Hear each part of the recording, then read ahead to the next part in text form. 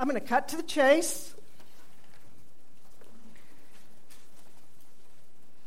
We live in a first world nation, but increasingly we are living in what feels like a third world state.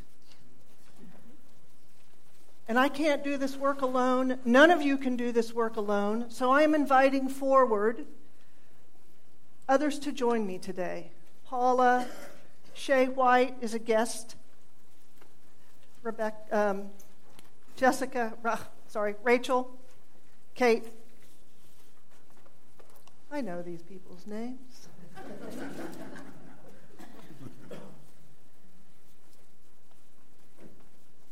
And Lynn Rivers is going to join us.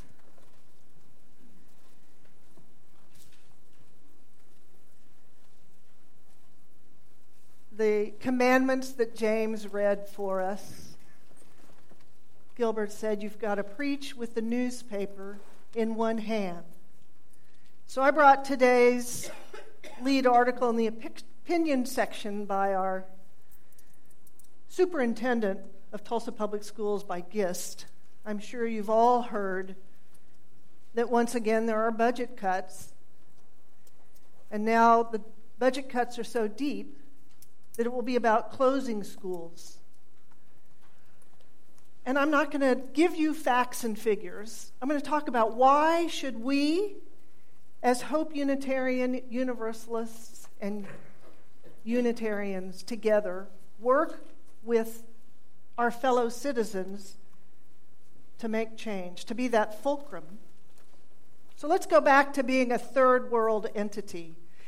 You know, first world, second world, third world are terms that grew out of World War II, and embedded in them are racism and imperialism, but they're still useful dividers for what it means when a group of people can live in prosperity, when there is hope, when there is not corruption in all levels of leadership.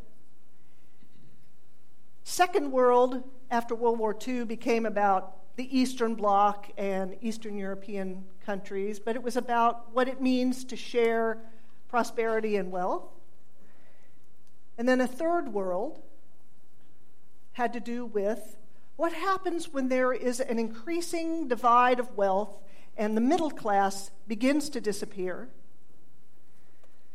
when there is increasing corruption, when there is increasing lack of transparency, when people start to go hungry, when there is no relief from systems that are not liberating. But the one marker I want to look at today has to do with literacy and access to education. And we as a nation have not been as forthright about providing public education for all. It has been a very successful way of indoctrinating our Native American community. We did not allow African American slaves to be educated, and still we can see the vestiges in our Tulsa public school system today. I don't know about you, and I've said this standing here many times, but I'm still feeling whipped around by take this action, fill out this survey, do this, do that.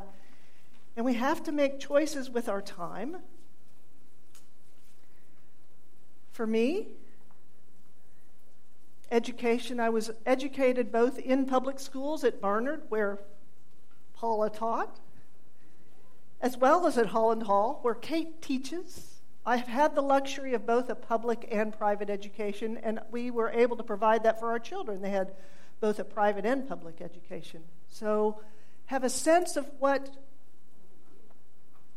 there is no school that's perfect. Let's start there. There is no school that's perfect.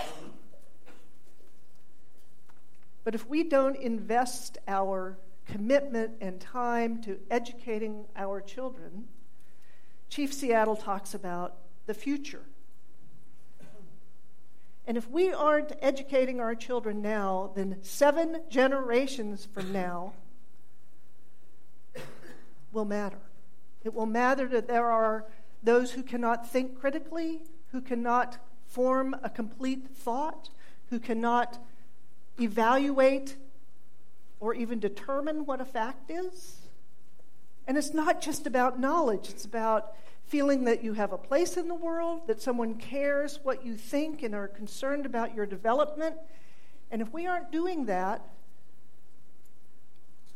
I'll make the case that not much else matters. Yes, our bridges matter. Yes, our roads matter. Yes, mental health matters. All that matters. What I'm saying is, if we devote our energy, and we as Unitarian Universalists have committed ourselves to education all along the way. You expect minister to be educated. We expect you to read and study. It's not just about prophetic voices from on high, but about listening to your fellow human being. That's how we learn. And if we don't provide the tools for learning, then what the heck are we doing? I want to talk about prophetic voices. So in the Bible, all those prophets, we tend to think of them as voodoo, witchcraft, soothsayers who could tell the future. And in reality, all those prophets, Moses, Amos, what they actually were saying is, we can see from where we are today where we're headed. So I have 4 prophets with me today who are going to tell their stories. We've been working with our community organizing. Let me say something about Hope Church works in 2 ways. We do hard social justice charity work, which is about repairing those who are in pain today. So we feed the homeless, we adopt a public school, MacArthur Elementary, and we go there and work with the teachers and we provide them what they need today. But that doesn't change the system. It doesn't change what's going to happen in 7 generations. So the other work we have to do in tandem is work together with institutions around our city and state. And just so you know, there are institutions throughout the state this weekend who are looking at education. We are not alone. There are at least 17 organizations in Tulsa alone who are doing something like this to springboard ongoing work. So our community organizing is about those next 7 generations. If we don't begin to change how the system works, and they're all entwined, and if we don't look at ourselves, the work of community organizing, what it does is it gives you feedback when you get discouraged and you go, you know what, that whole state budget is just a mess. I'm going to garden. Oh, I'm going to make all our gardeners mad. I'm going to go garden to refresh my soul because I know others are going to work while I'm working and I can come back refreshed and we'll be moving forward together. That's really what it's about. So we have to do both and. So when someone says, oh, yes, the budget is a mess, but what we really need is, our response is yes and. And if we are not working to increase our education, funding, support on all levels, then what are we doing? So may I call forth our first prophet, Paula Haight. She'll tell you a little bit about her experience.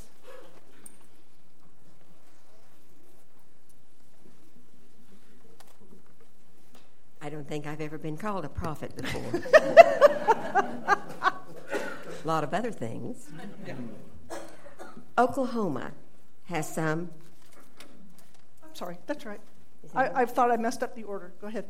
My apologies. Maybe we did. Go ahead, go forward. Shall we have Shane first? Yes, my apologies. We worked out an order, and I skipped right over Shay. I apologize, Shay. Shay's a guest. I'll let you introduce yourself. Paula and powerful. I think that's where you were headed with that. So, I must say I am pleased to be here and as a guest and speaking and sharing with you. I am Shay White. I am a graduate of Oral Roberts and the University of Oklahoma. I serve now as a licensed therapist. Oh, sometimes I'm taller and sometimes I'm shorter. Most of the times I'm shorter. Testing? Much better. Okay. Hi. I must say, I am pleased to be a guest and able to stand before you and share my story and help out with this sermon today.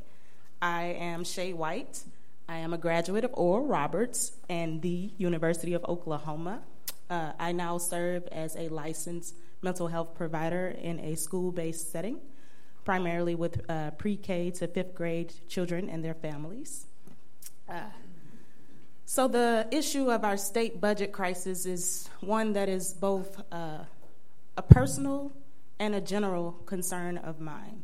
And that's what called me to get involved in the social justice work that the Reverend was just speaking of. With the group Action, I am a part of the leadership with the education team. And what we found throughout our work here in Tulsa is that one of the overwhelming themes of issues facing our families was the teacher pay crisis and the constant cuts to education and how that affects not only teachers but also students, parents, communities, neighborhoods, so on and so forth.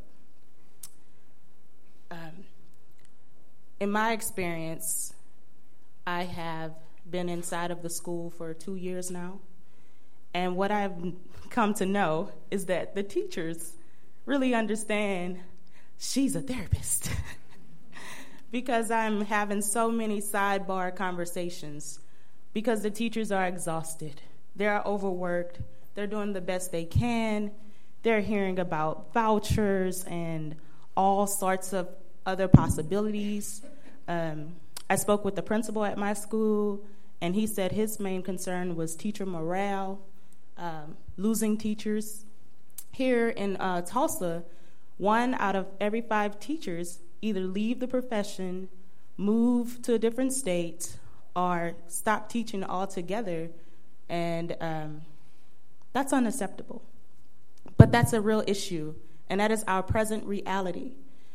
And I think for people to understand the importance of investing in education, the importance of building up our communities, building up our little ones, giving kids access to quality education, providing teachers with enough pay to where we aren't facing things like overcrowded classrooms, multiple certified teachers, emergency certified teachers, 4-day school weeks, school closures, teachers having to work multiple jobs. And there's a teacher at my school that actually has to access the food pantry to feed her family on her salary.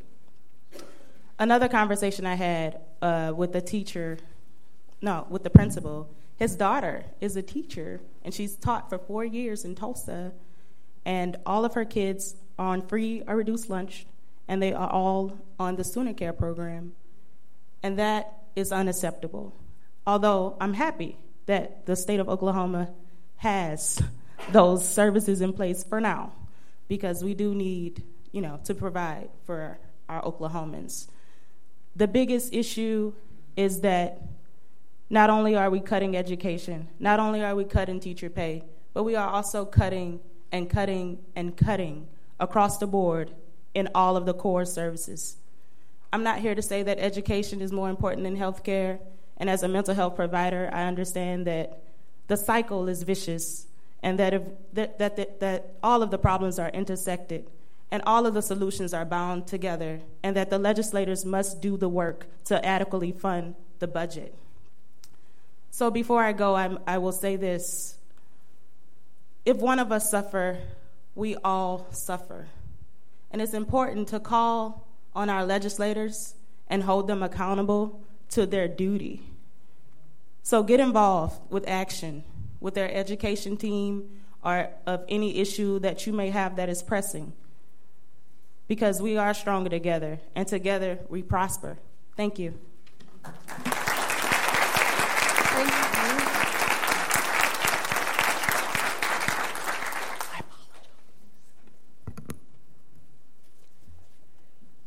Oklahoma has some of the highest standards in the nation that a person must meet in order to teach in this state. But teacher pay ranks among the lowest in the nation. In the Tulsa public school system, all elementary schools but 4 are what we call Title I schools. This term means that these schools get a portion of their funding from the federal government. Some of the monies received can be spent at the discretion of the school, but a large percentage of the federal monies goes to ensure that lunches and, in most cases, breakfasts are served to their students. That's a good thing. When I began my teaching career in the fall of 1969, I was a first grade teacher. There was a federally funded program called High Challenge. This program worked with students struggling to learn to read by increasing their gross motor skills. I used the training that I learned in this program for the rest of my teaching career. Children are not meant to sit still for 6 hours in a classroom. In the fall of 1980, I was entering my 12th year as a teacher. I was divorced and became the single mother of 3 teenagers. My daughter Lee was a freshman at OSU, and on my salary, it was no trouble at all to get student loans for her.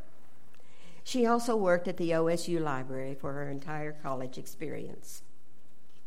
My son Jeff was a junior, and my son Mark was a sophomore, both at Booker T. Washington High School. Try as I might, my salary would not stretch to cover all the expenses that my family needed. Food, housing, that kind of stuff. So I got a second job. The working conditions were not horrible by any stretch of the imagination. I worked at the Lewis Meyer bookstore on Peoria. Those of you who remember Lewis Meyer know that the work was probably pretty pleasant. Nonetheless, 3 nights a week, and 9 to 2 on Saturdays, the really hard part was that my 2 boys had to have supper for themselves 3 nights a week, and that hurt. This lasted about 2 years. Please don't get the wrong idea. Teaching was the career I chose, and it was the career I loved. For me, I can't imagine doing anything else to earn a living. I just wish it hadn't been quite so hard financially. Thank you.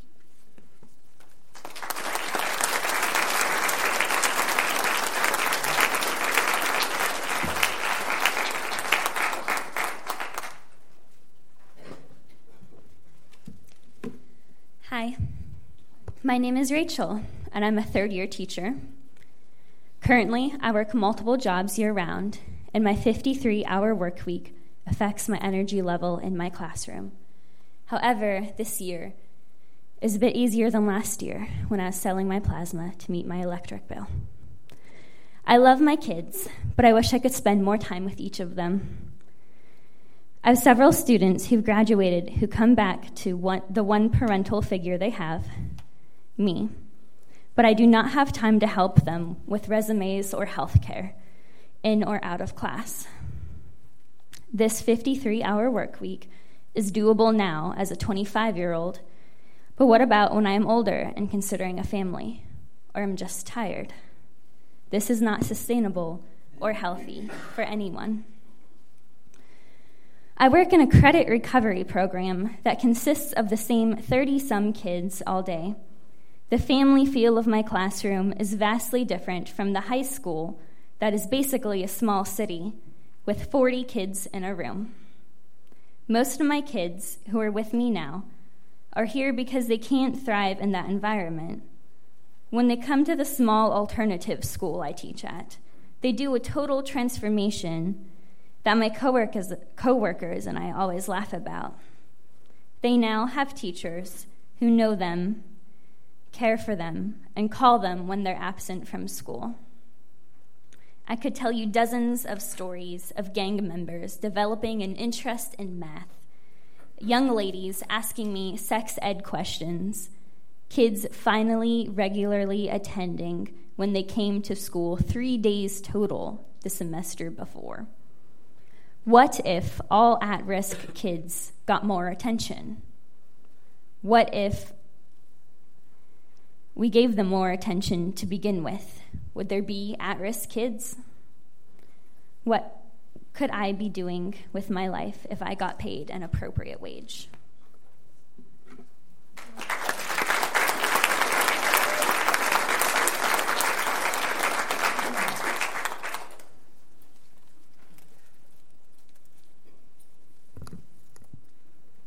Teaching has never been easy. People who think it is a part-time job with summers off just don't get it. And as more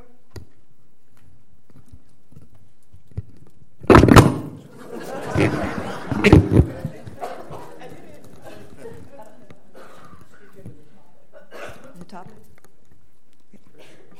And as more families slip below the poverty level, it's becoming even more difficult.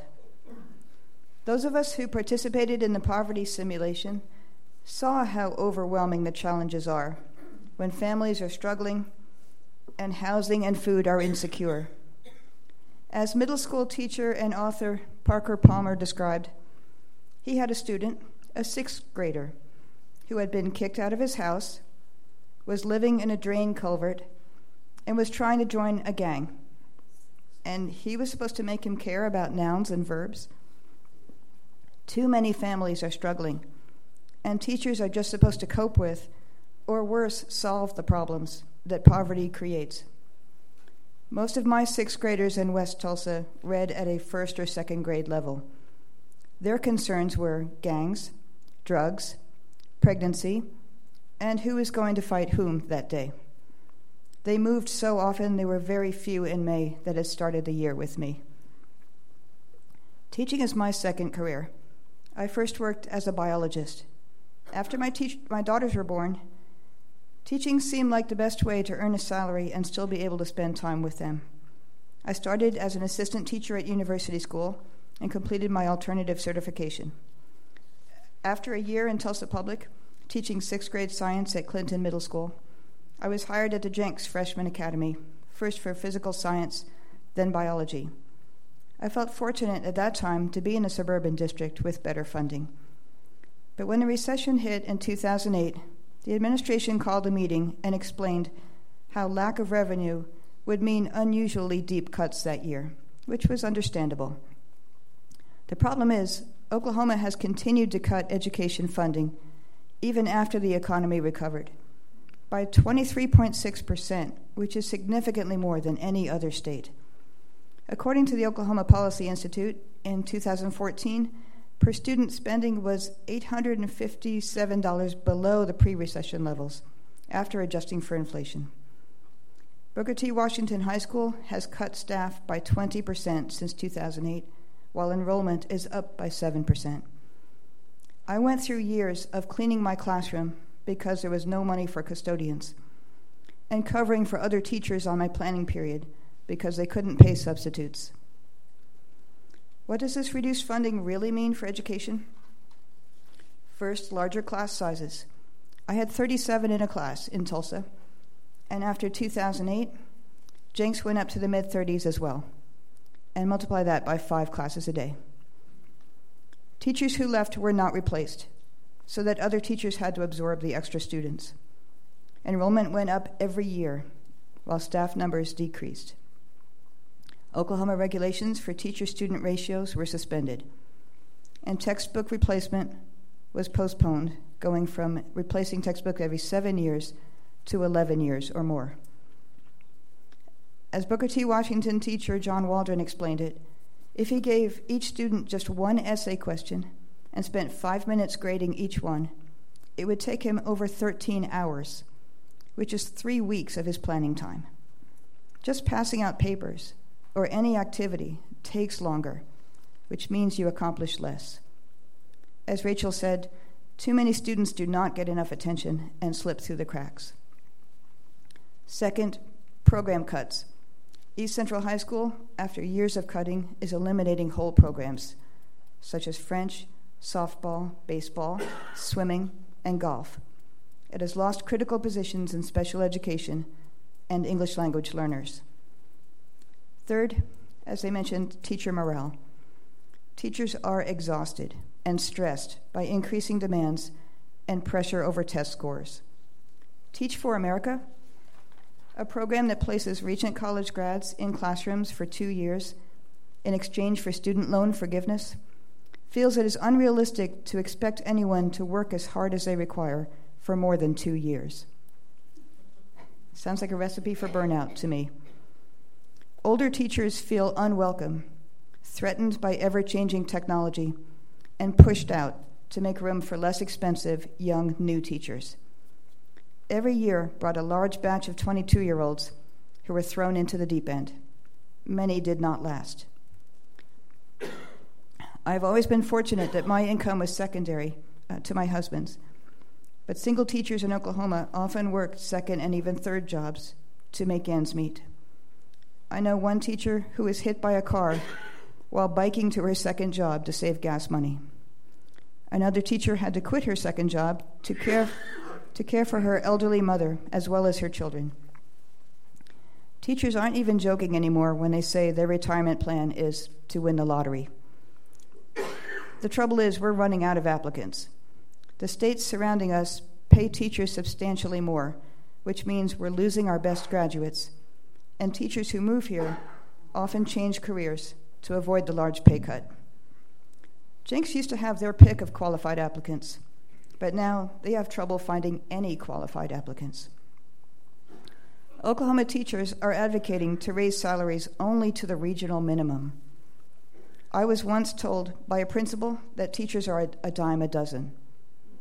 We may still be only worth a dime, but there are no longer a dozen waiting to take our place. I was very fortunate to be hired by Holland Hall School last year. They no longer pay teachers more, though, than public schools do, so it will mean less money. But I now have half the students I did at Jenks. My class sizes range from 11 to 16. The administration is supportive and treats us like professionals. Everyone is experienced, and that experience is valued. We devote our time to developing curriculum and working with students as individuals. This is what education and teaching should be.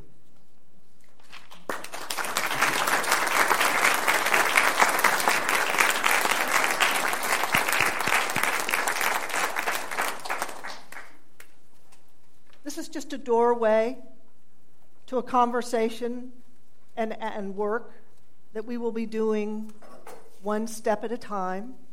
Lynn, do you want to come talk? Lynn is chair of Hope's core action team. That education is one aspect of what they're working on, and she'll tell you what we have coming up. Well, we've had some good stories here, and there are a lot more from people at Hope out there, I know. Toward that end, our action team is planning house meetings, and we want to hear your stories so that we can take them to our legislators. Please sign up at the table in the fellowship hall to attend a house meeting, and later on we'll be having a letter writing campaign as well. This is proving to be a powerful way to make Oklahoma legislators accountable. The work of action is sustainable, long-term work, and that is likely what's going to be needed around the issue of education in the state of Oklahoma. Thank you. Appreciate it. You can go sit down. Sorry, I left that. We give away our plate every single Sunday. This month it goes to Meals on Wheels. Give